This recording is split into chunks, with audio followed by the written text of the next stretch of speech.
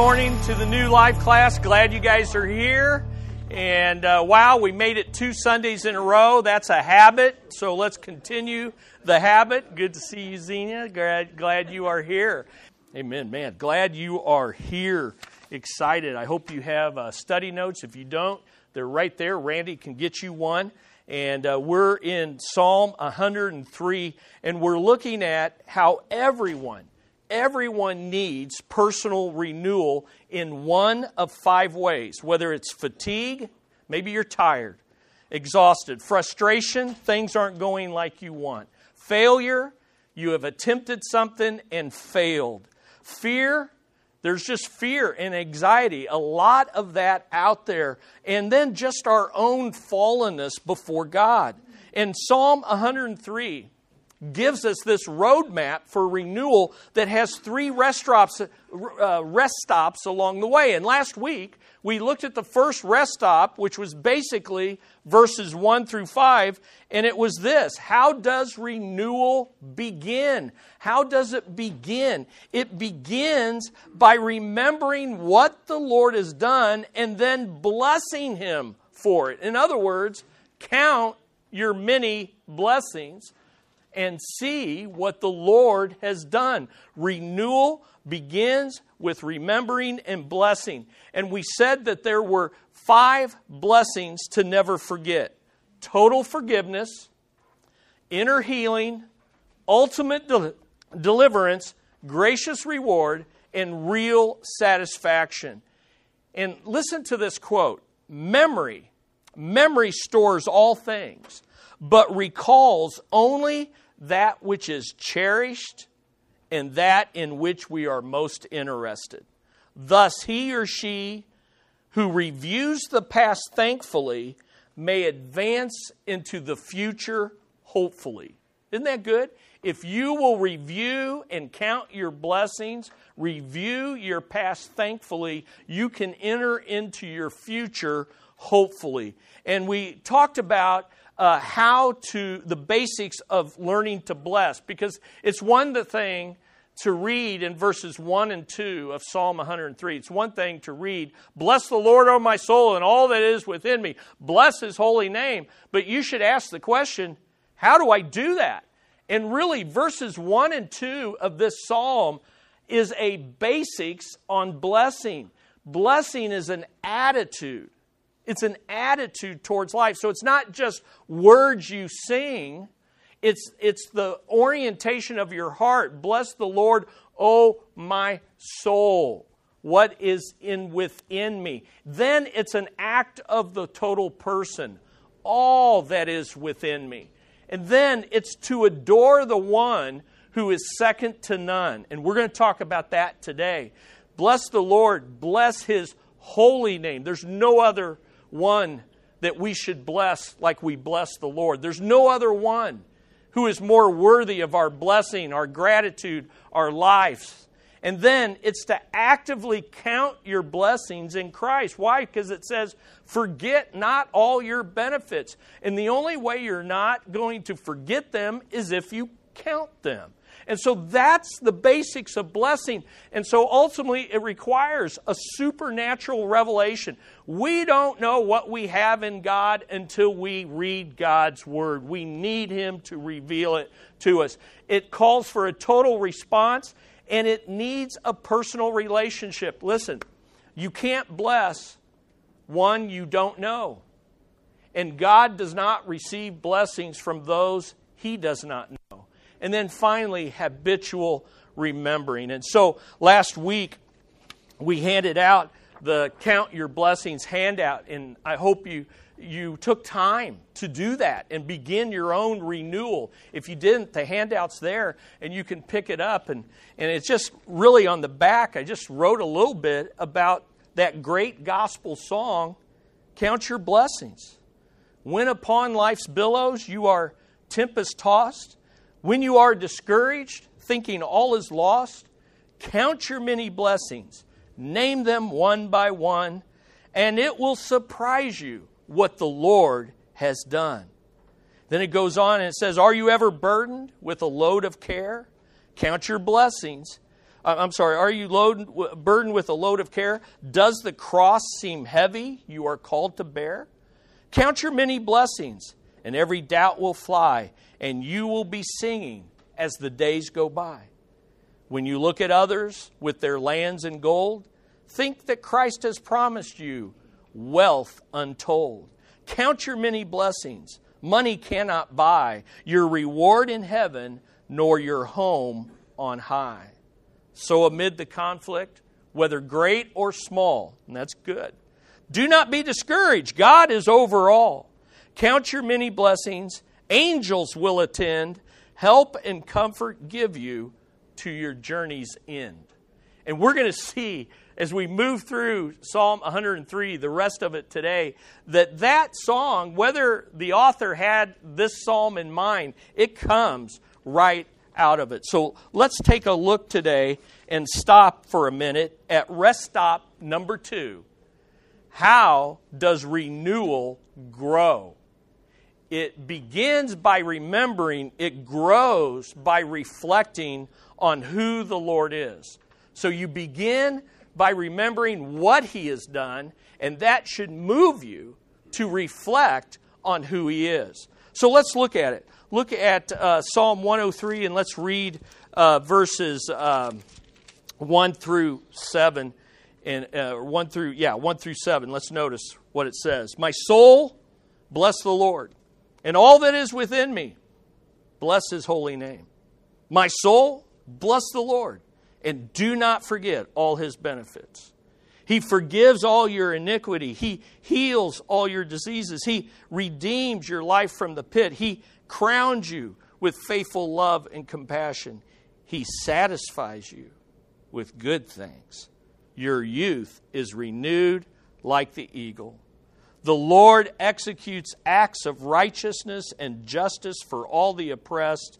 He revealed, now this is really key, He revealed His ways to Moses, His deeds to the people of Israel. Now I want you to see there's a difference when we move from verses 1 through 5 to verses 6, 7, and following.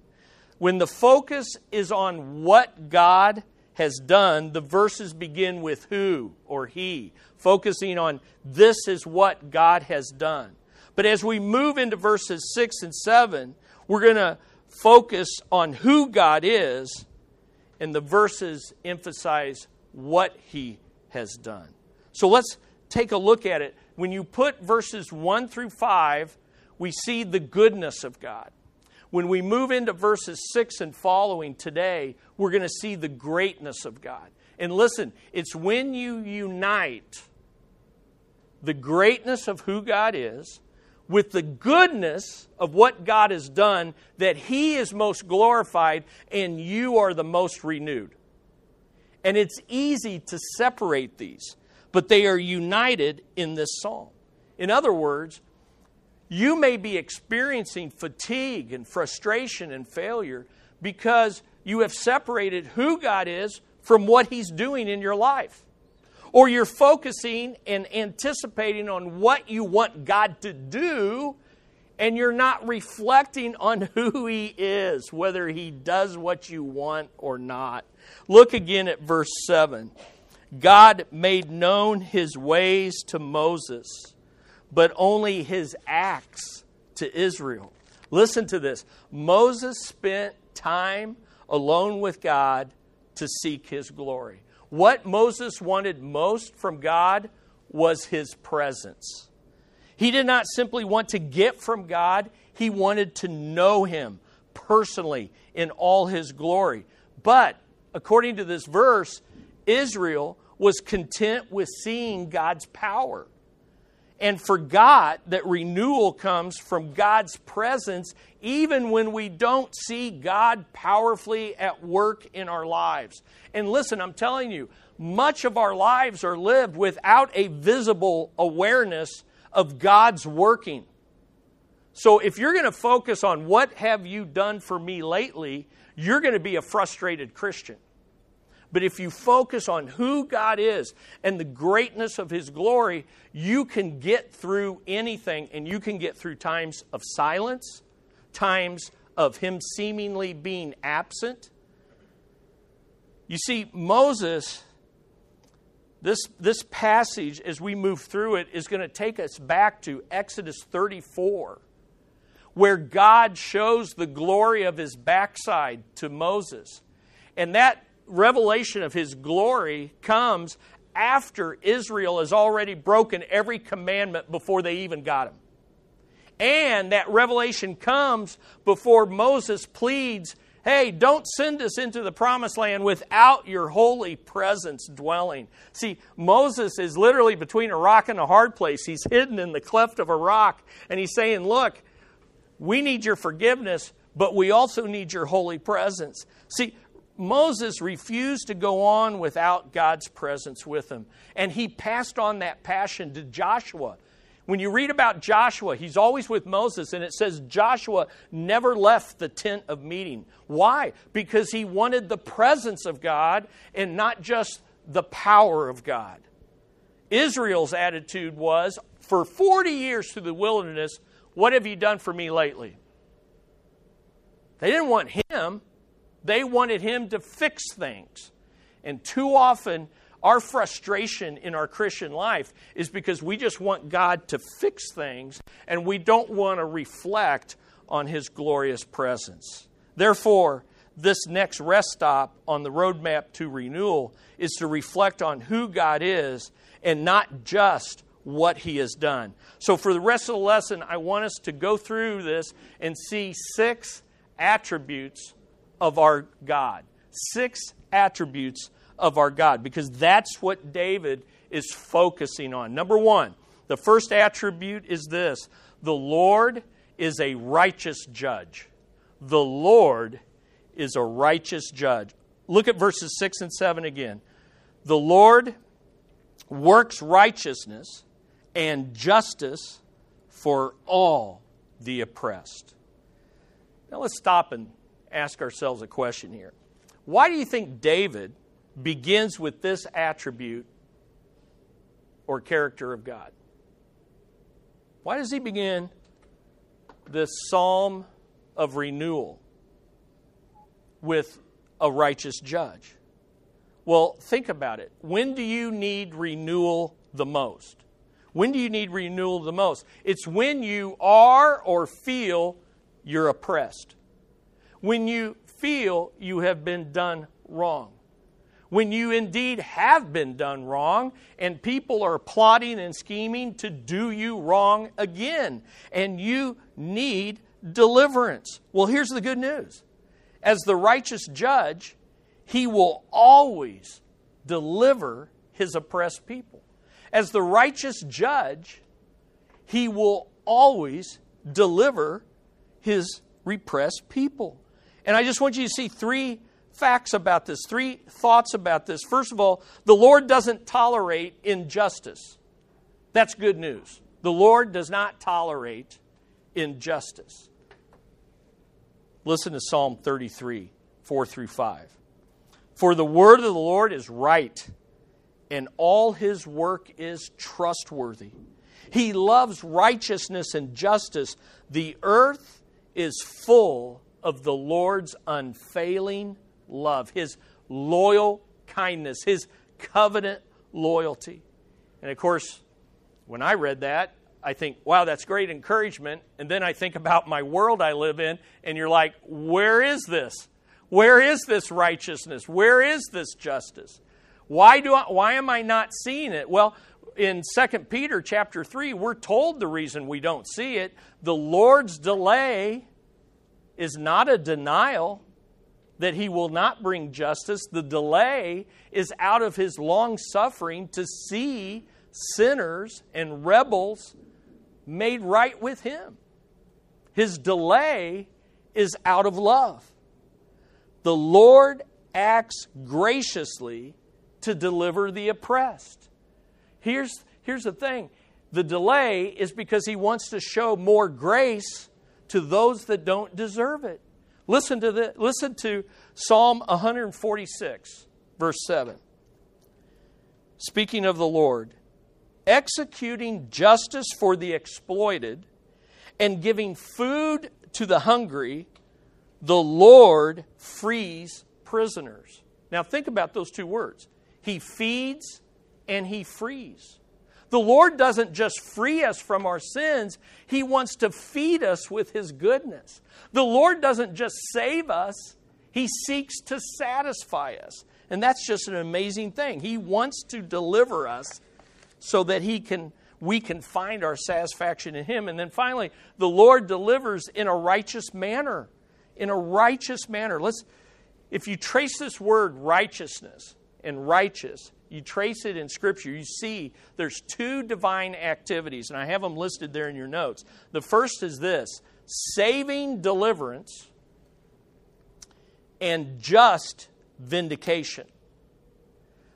Saving deliverance and just vindication. So there's a tension between those.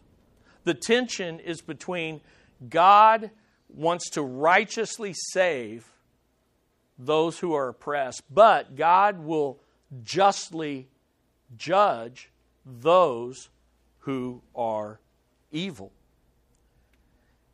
And the amazing thing is, He does both of those things on the cross, where justice and mercy come together and kiss.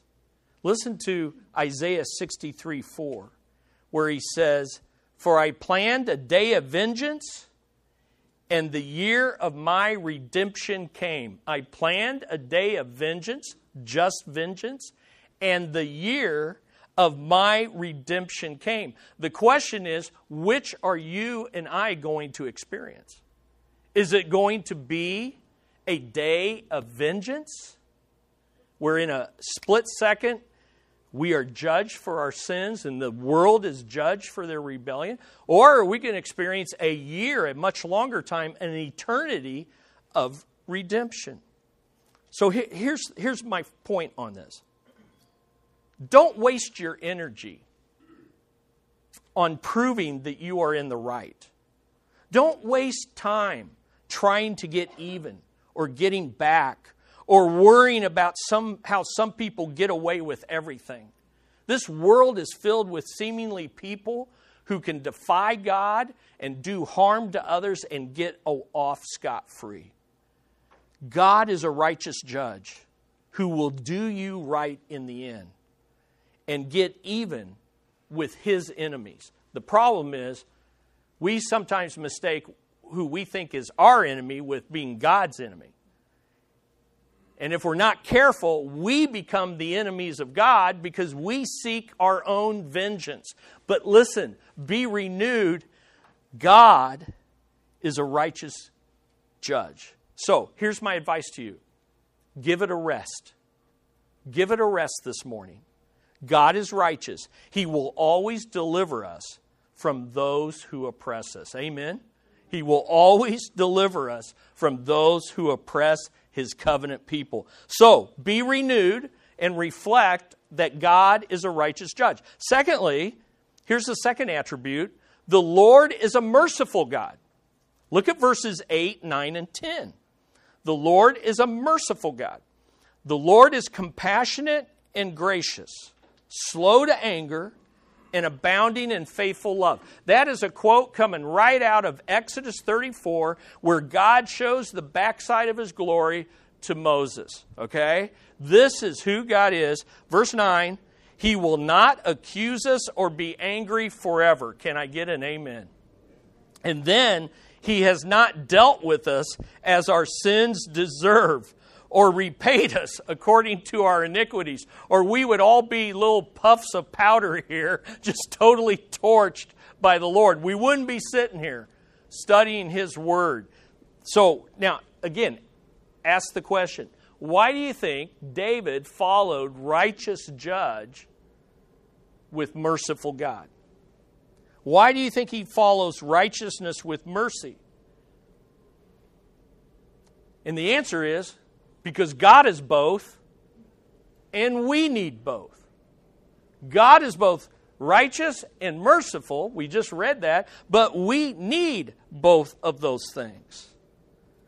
Why do we need mercy? Because often our difficult times are due to our own sinfulness. And God uses our distress to discipline us. Listen, when people do you wrong, they are wrong, and the righteous judge will take care of that. But when you respond wrong, then that's on you. That's on us. If I respond wrong, then that's on me. But there is good news. We worship a merciful God. Amen? We worship a merciful God. So here's the principle. As the merciful God, He is always slow to anger and quick to forgive. Slow to anger and quick to forgive. Now, as human beings, fallen, depraved people, what do we do with that? We flip it around. We are quick to anger, we're quick to anger and we're slow to forgive. And the problem is, we project that onto God and we think He's like us. And we make God in our image. But as a merciful God, He is always slow. He's got a slow fuse. He is long-suffering and quick to forgive us. Man. So here's two things I want you to see. Don't despair when God's disciplining your life. He will not discipline us forever. He will not discipline us forever. And I can't emphasize enough that this quote of God's compassionate character comes after Israel already has broken every commandment before they received it. And it comes before Moses pleads, don't go with us unless don't send us forth unless you go with us.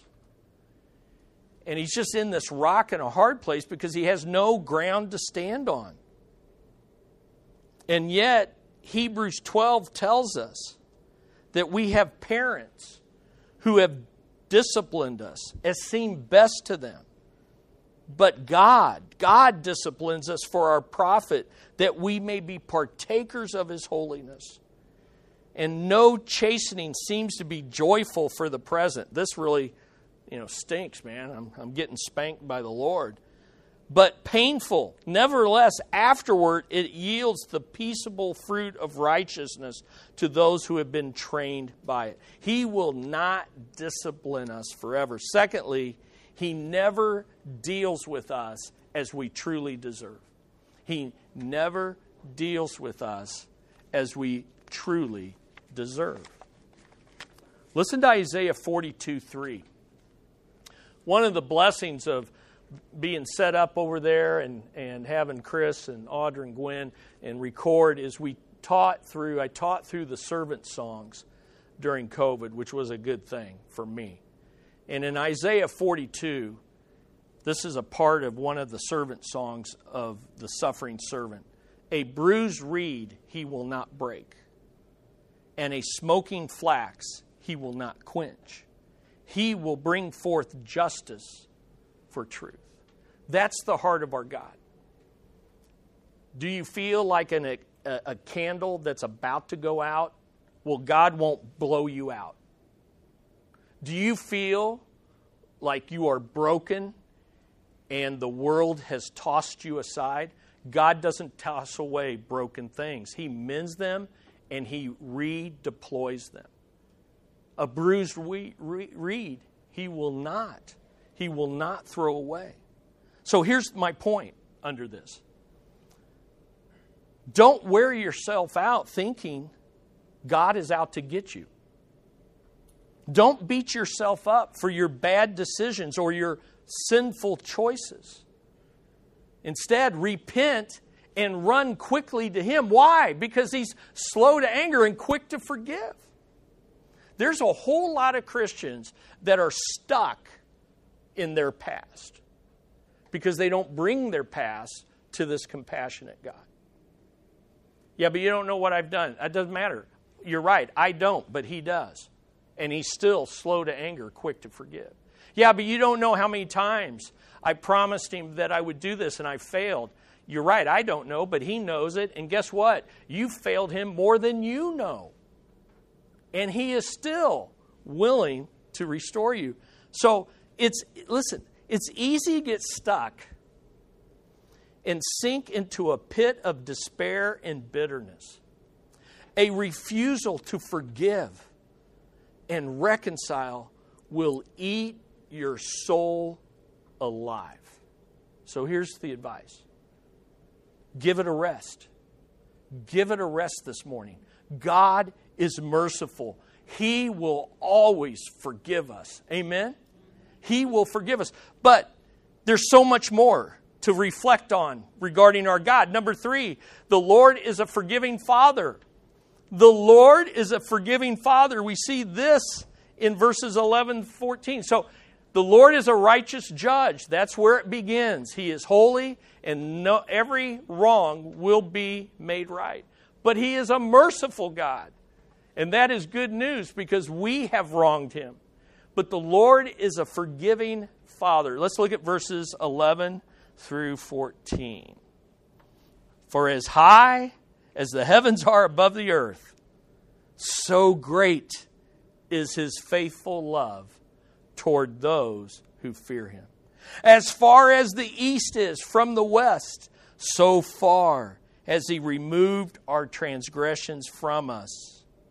As a father has compassion on his children, so the Lord has compassion on those who fear Him. Why? For He knows what we are made of, remembering that we are dust. You ever have dust? Just blow it away. Nothing stable, nothing strong. So here's the principle. As the forgiving Father, He will always have compassion on us. He will always have compassion on us. Now, I want you to think about this. I want you to think these attributes. Listen, these aren't additions to who God is. He is all of these things at once. Okay? God is all of this at once. The righteous judge is also a merciful God. The merciful God is also a compassionate Father to His covenant people. But God is not just merciful, but also compassionate. Now, why is that important? Well, as a righteous judge, he could say to us, I grant you mercy. Now get out of here. Because you know what? I'm a righteous judge. You've been unrighteous. I show you mercy, but I don't want you in my presence. Well, this is the opposite. He not only shows mercy, He shows mercy and then some. Let's say that together. And then some. That's important. Because He not only forgives us, but He says, come on in here. I want to embrace you. Come on in here. I want to love you. I want to accept you. I want you in my royal throne room. Not simply as a forgiven sinner, but as a loving, beloved son. Man, that is huge. God is merciful and then some. Let me give you this quote by Puritan pastor Matthew Henry regarding this passage. And listen to it. The Father pities His children that are weak in knowledge and teaches them. He pities them when they are forward or rude and bears with them. He pities them when they are sick and comforts them. He pities them when they are fallen and helps them to rise back up. He pities them when they are offended and upon their submission forgives them. He pities them when they're wronged and rights them. Thus the Lord pities those that fear Him. Do you see that? Mercy and then some. Beautiful. Beautiful. He doesn't leave us like He found us. And why does He do all this? Because He remembers that He remembers this. But here's what Henry says. See why He pities. He considers the frailty of our bodies, the folly of our souls, and how little we can do and how little we can bear. Because we are mere dust. Wow. Now let me say at this point and interject, maybe you don't know who your Father is. Maybe you didn't have a compassionate father. Maybe you had a critical one, a judgmental one, or even an abusive one. But that doesn't leave you without a heavenly Father if you come to Him through Jesus Christ. Study the fatherhood of God in Scripture to renew your mind of what a loving heavenly Father. But let me help you with this a little bit. How can we measure the Father's compassion toward us? David gives us the measurement. How can we measure the Father's compassion toward us? Well, first of all, look at verse 11. The vertical measure, we see the vertical measure in verse 11. For as high as the heavens are above the earth. Now, Bezos can send Amazon into space, and I'm so pumped that William Shatner is going to go up into space. Is that just the greatest thing? And someone said, don't wear a red shirt. And if you watch Star Trek, you know what that. And that Jim, am I right on that? Am I right? Don't wear the, Yeah, if you were in Star Trek right now, you wouldn't make it out of this classroom. You'd be gone. So he's going to go up in space. But listen, no one can reach to the throne room of God.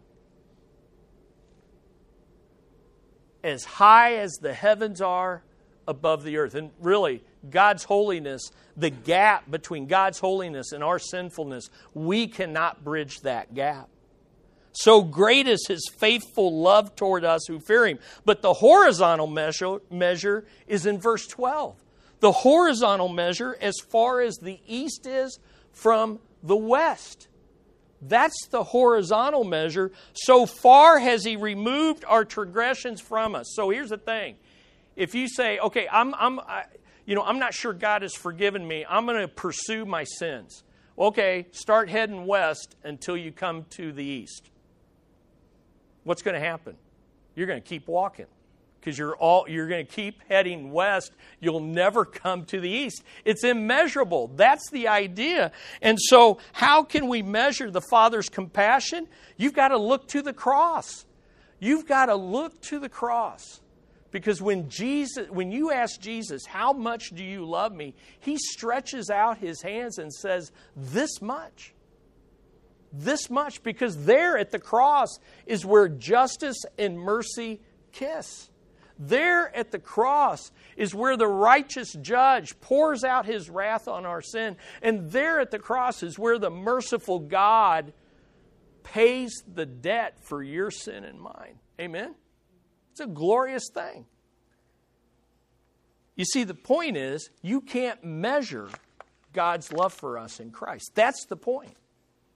Can you make it all the way to the throne room? You can't. Can you hit the east by going west? You can't. So here's the point. Don't lose sleep over the lack of love in your life. Don't lose sleep over the lack of compassion you don't receive from others, because this is a hard and hateful world.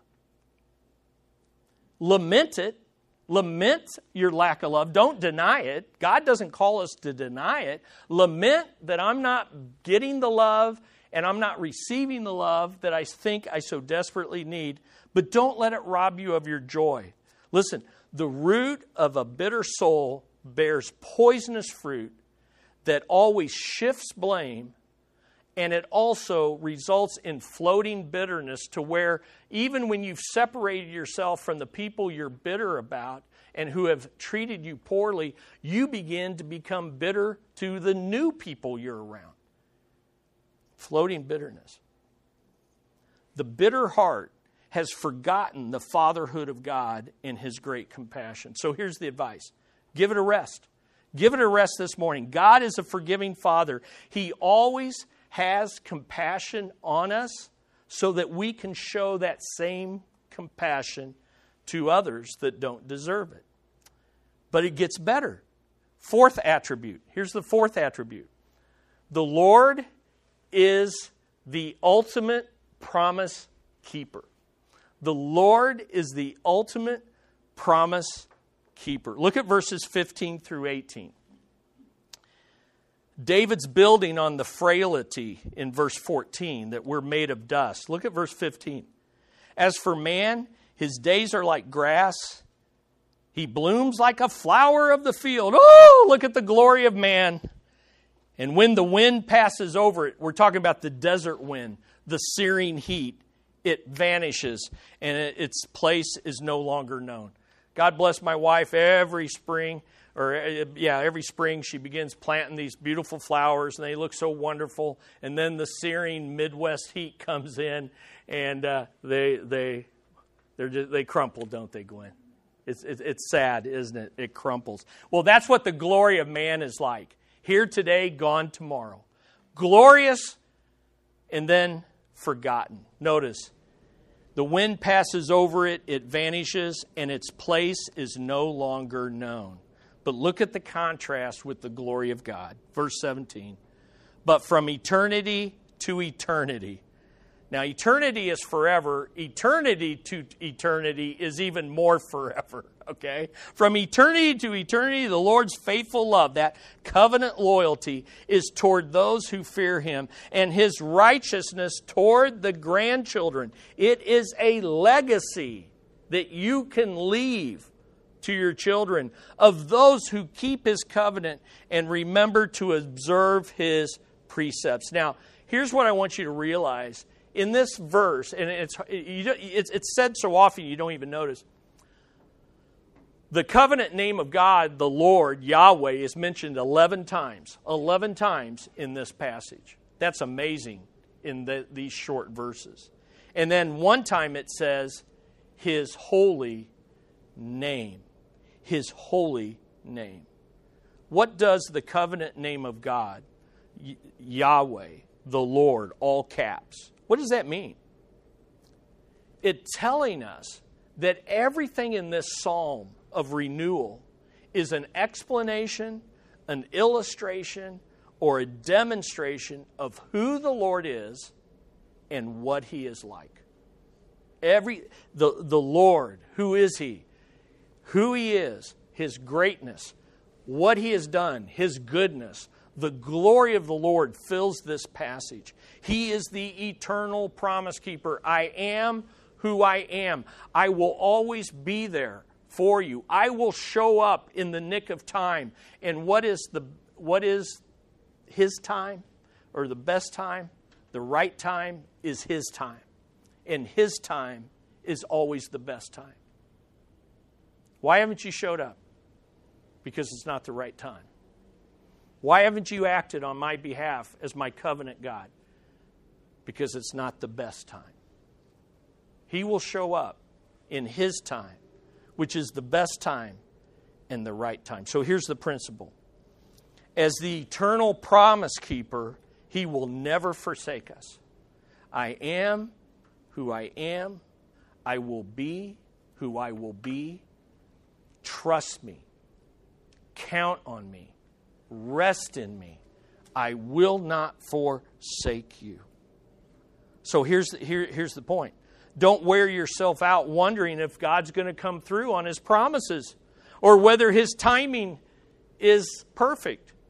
Give it a rest. Give it a rest this morning. God is the ultimate promise keeper. He will never forsake us. Let's say that together. He will never forsake us. Man. And it just keeps getting better. Number 5, the 5th attribute is this. The Lord is the sovereign King. How can He deliver on all this? How is it possible that we can trust Him? Because He is sovereign and He is King. Look at verse 19. The Lord, the promise keeper, has established His throne in heaven.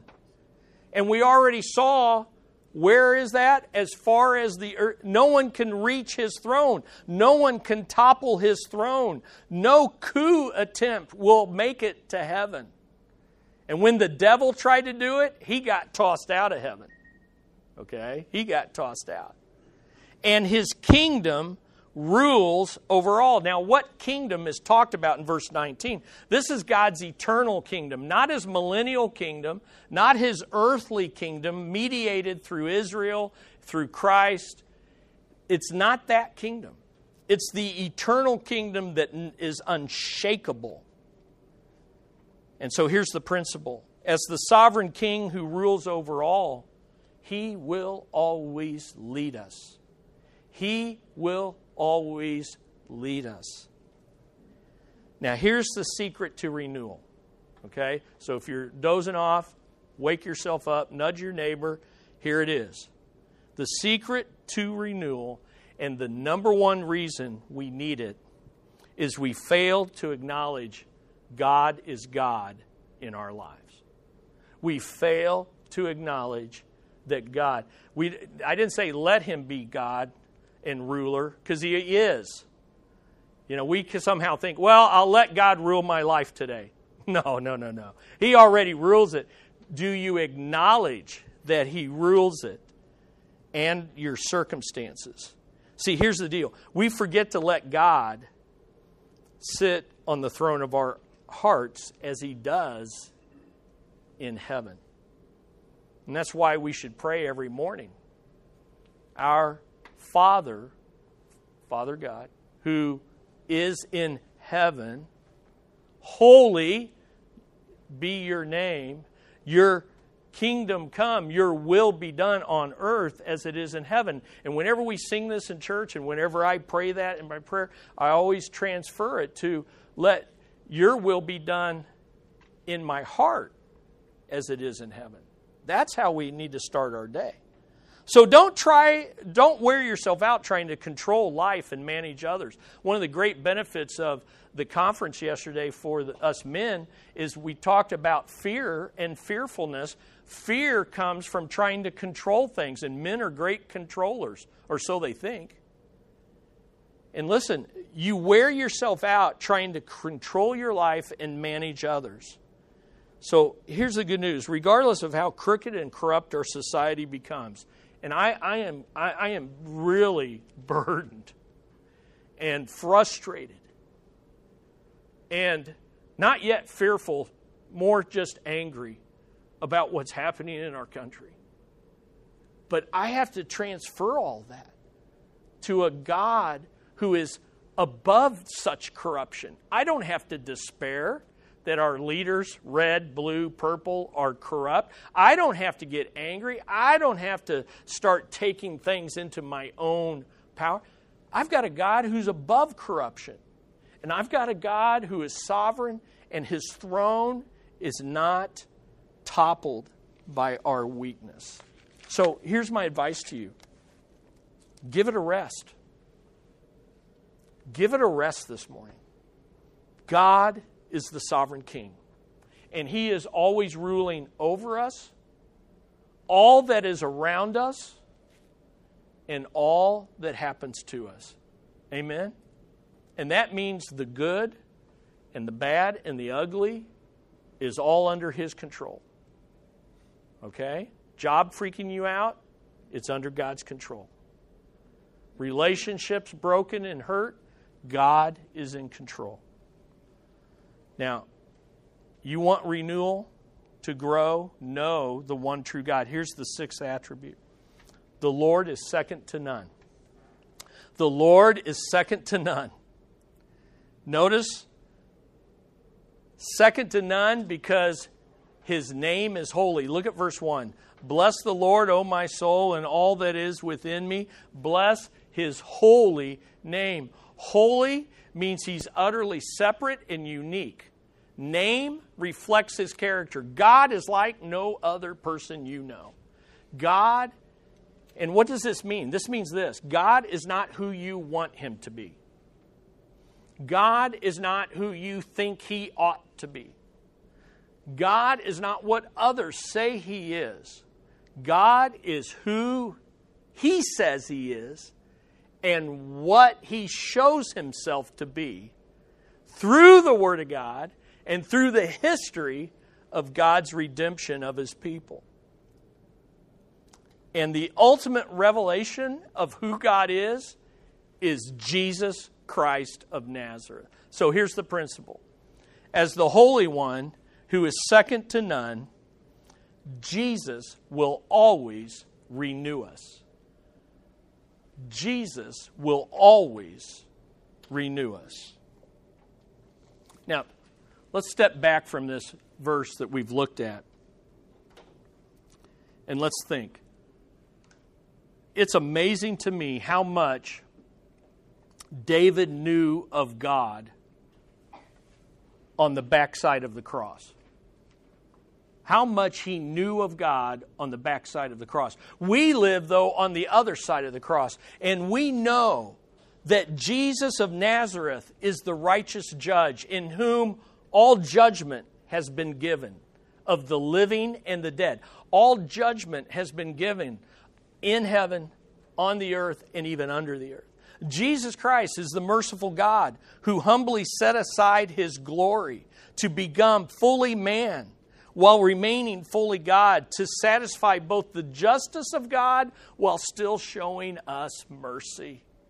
And Jesus Christ is the forgiving Son who is just like His Heavenly Father, who shows compassion to all kinds of people, to the clean and the unclean, to the Jew and the Gentile, to male and female, to the abused and to the abuser. God shows unbelievable compassion through Jesus. And Jesus Christ is Lord. He's the great I am. When you see Jesus as Lord, that's the divine name, Yahweh. He is the ultimate promise keeper. And Jesus is the sovereign King who conquered the curse on the cross and conquered death from the tomb. And Jesus Christ is second to none. Buddha doesn't compare. Muhammad doesn't compare. The Pope doesn't compare. Billy Graham doesn't compare. There's no leader, philosopher, person, good person, Saint Teresa. Nobody compares to Jesus. And every knee will bow and every tongue confess that Jesus is Yahweh. And yet He is gentle and lowly.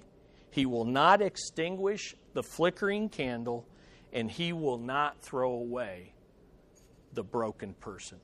Man, this is our God. And if that doesn't renew you, then let me introduce you to Him today.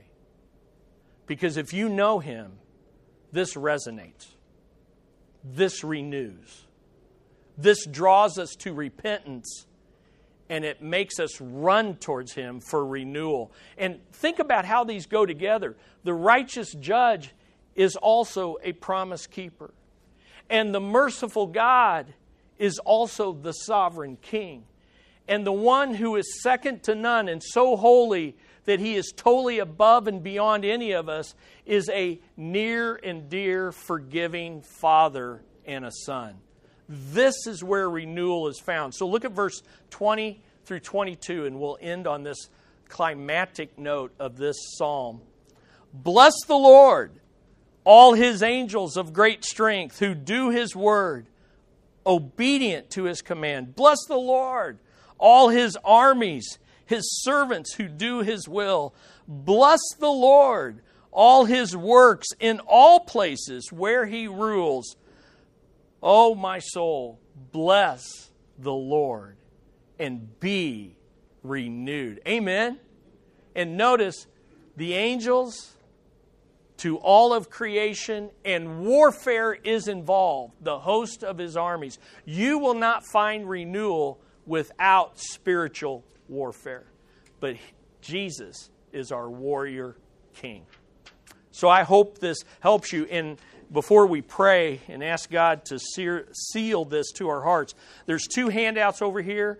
They're from the Expositor's Bible Commentary. So if you want to go a little deeper and you want to study a little more, reflect on who God is. There's some good stuff on that. And then reflect on what God does. It gives you some of the key terms to look for in your Bible reading. So if you want a little bit more on how to reflect, there you go. Let's pray. Father in heaven, thank You for revealing who You are. We be left to a distorted cartoon image, a Santa Claus, an aging grandfather, someone that really looks a whole lot like us. And what a mess that would be. But Lord, You've revealed Yourself in these 6 attributes of who You are, and You've given it to us so that we would run to You in repentance with renewal. And Lord, so that we don't have to be frustrated. We don't have to be embittered. We don't have to be anything other than we are, and that's dust. But dust that has been made in the image of you. Dust that can be renewed in your image through your Son, Jesus Christ. Renew hearts this morning, Lord. Do the work that only you can do. In Jesus' name, amen. Amen. Be renewed this week. Reflect on who your God is.